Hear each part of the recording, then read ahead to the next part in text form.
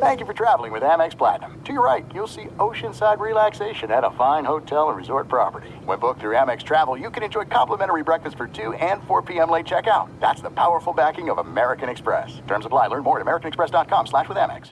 Enjoy all your favorite sports like never before at BetMGM. Signing up and playing is so easy. Simply sign up using code Buckeye and receive up to $1,500 back in bonus bets if you don't win your first bet. When you register with BetMGM, you can get instant access to a variety of parlay selection features, live betting options, and the best daily promotions in the business. And with BetMGM at your fingertips, every play and every game matter more than ever. Place your moneyline, prop, and parlay bets with the king of sportsbooks today. Sign up using code Buckeye and receive up to $1,500 back in bonus bets if you don't win your first bet. That's right, up to $1,500. Again, sign up using code Buckeye and receive up to $1,500 back in bonus bets if you don't win your first bet. BetMGM and GameSense remind you to play responsibly. 21 plus and present in Ohio. Subject to eligibility requirements. Rewards are non-withdrawable bonus bets that expire in 7 days. Gambling problem? Call 1-800-GAMBLER in partnership with MGM Northfield Park. That's 1-800-GAMBLER.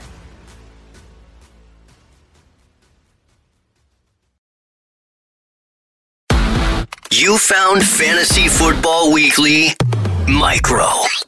A deep dive on one player in just 5 to 10 minutes. Now here's your host, Paul Charchian. It's Fantasy Football Weekly Micro Edition. I am Paul Charchian. Co-host is Tyler Knabley, GuillotineLeagues.com writer. Hi, Tyler. Hello. You've been my co-host for all these micro editions, which has been great. Yeah, it's been great. I've been having fun doing it. Yeah, we've had a lot of fun. Yeah. Just to let people know about how this week is going to go down, we're going to have a big draft show that I may release earlier than Friday because we're going to record it in a couple of days. We'll record it midweek. So I may release it a little bit early. I believe we're going to have draft expert Thor Nystrom on, which is going to be great. Thor does an amazing job. And we're going to break down all the rookies. These micro shows it's not rookie stuff. That we're doing veterans, and now that the draft has happened, we can sort of crystallize on some guys that were winners in this year's draft. Yeah, and one of the winners this year was Isiah Pacheco, who finished as the RB35 last year and is currently going off the board as RB22. Now, to note, they did not draft anybody at running back, but as of we're recording this today, they just signed Jerick McKinnon back to the backfield. So that kind of, it gives you a good sample size, and we've seen what Pacheco has been with Jerick McKinnon in the mix. So I do like that about the whole situation. And McKinnon obviously proved himself to be a very valuable pass receiving back at the end of last year, December and beyond. And that's not Pacheco's game. We'll talk more about that as we look at his season. Obviously, he was not the starter at the beginning of the year as a 7th-round rookie, had to earn his way. Clyde Edwards-Helaire had to fail his way to the point that eventually they just went, okay, we're just going to go with Pacheco. Yeah, well, it's interesting because, Clyde is still going to be in the mix, seemingly, this upcoming season. Maybe he's still on the roster. So, he is today. Yeah, he is today. You're right. But you're right. When he did get that, the job, a week 11 and onwards, these are his finishes weekly. Yeah, Pacheco's, by the way. Pacheco. Sorry. Not Clyde Edwards-Helaire. Yeah, so he was the average running back 21, which is his weekly average, but it was 22, 16, 15, 19, 32, 28, 17, 19. And what's killed Pacheco, so no number higher than 15th. Never finished higher than 15 in any given week for Pacheco. What kills him is volume and the lack of receptions. He's never going to be much of a helper in PPR unless something strange comes together here.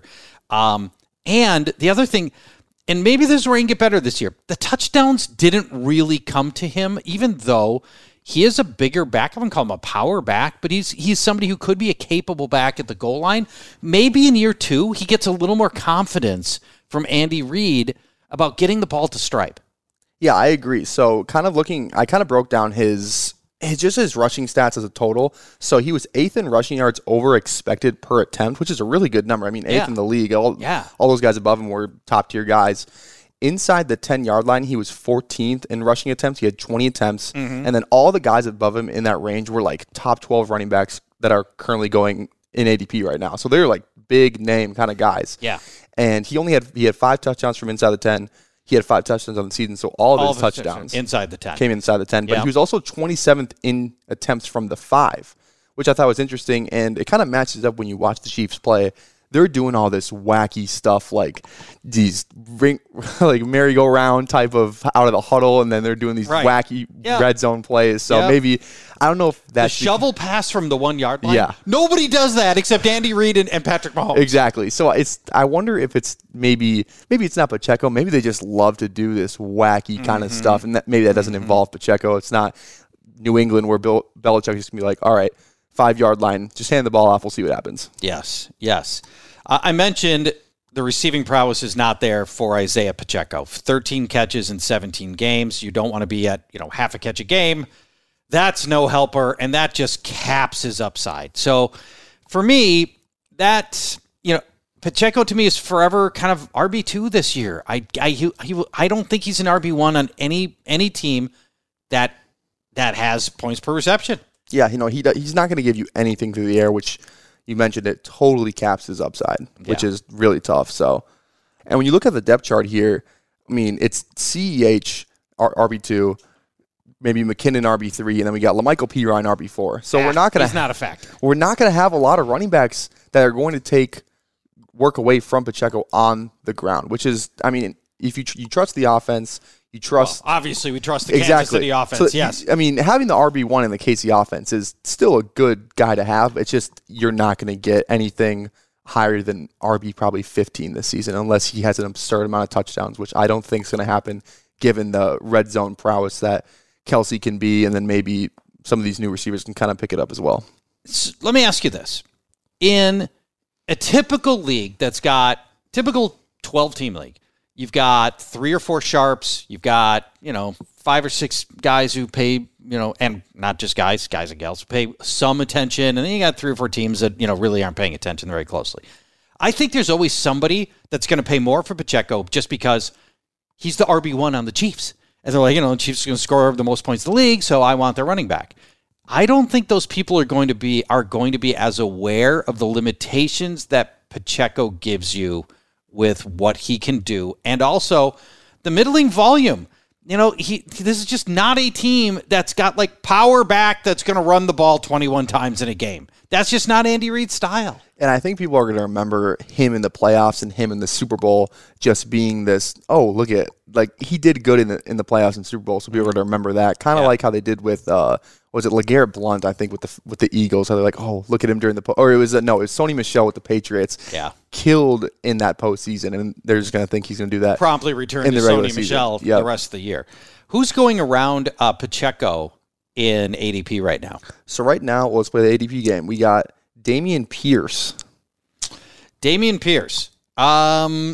I love Dameon Pierce. He is one of my favorite players in the NFL, and he is a way, way more talented back than Isiah Pacheco. And I believe Houston is, if you ask me to pick one team that's going to improve the most from last year to this year, Houston. By wins, I'm on Dameon Pierce. I'm with you too. I'm definitely on Dameon Pierce just because he's going to be more of a focal point in that offense than Pacheco ever will be. Absolutely. So, all right, Rachaad White, another winner of the draft. We talked about him already on Micro, but we did. He was a big winner of the draft. Yeah, a lot of people thought he would get some.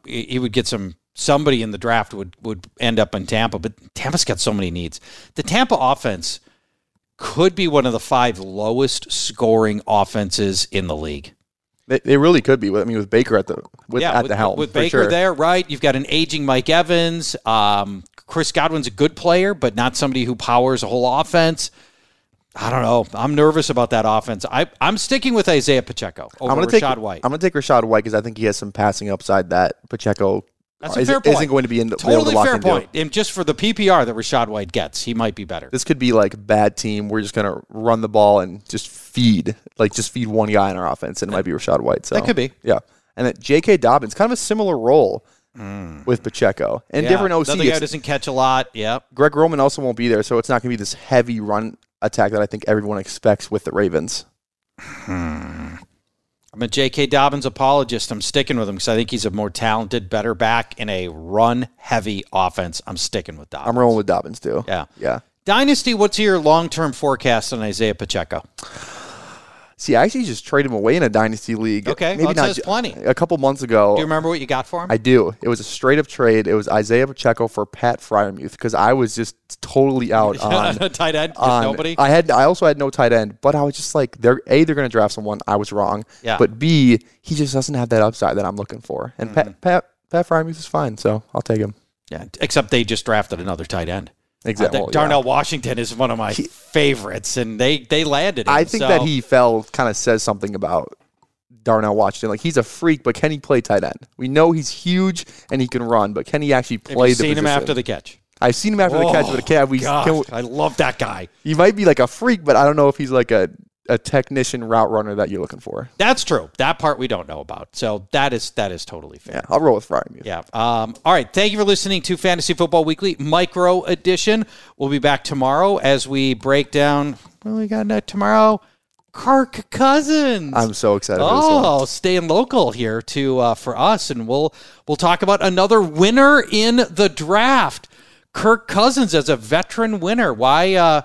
What changes for Kirk now that we know the outcome of the draft and the addition of Jordan Addison coming up tomorrow? Thanks for listening, everybody.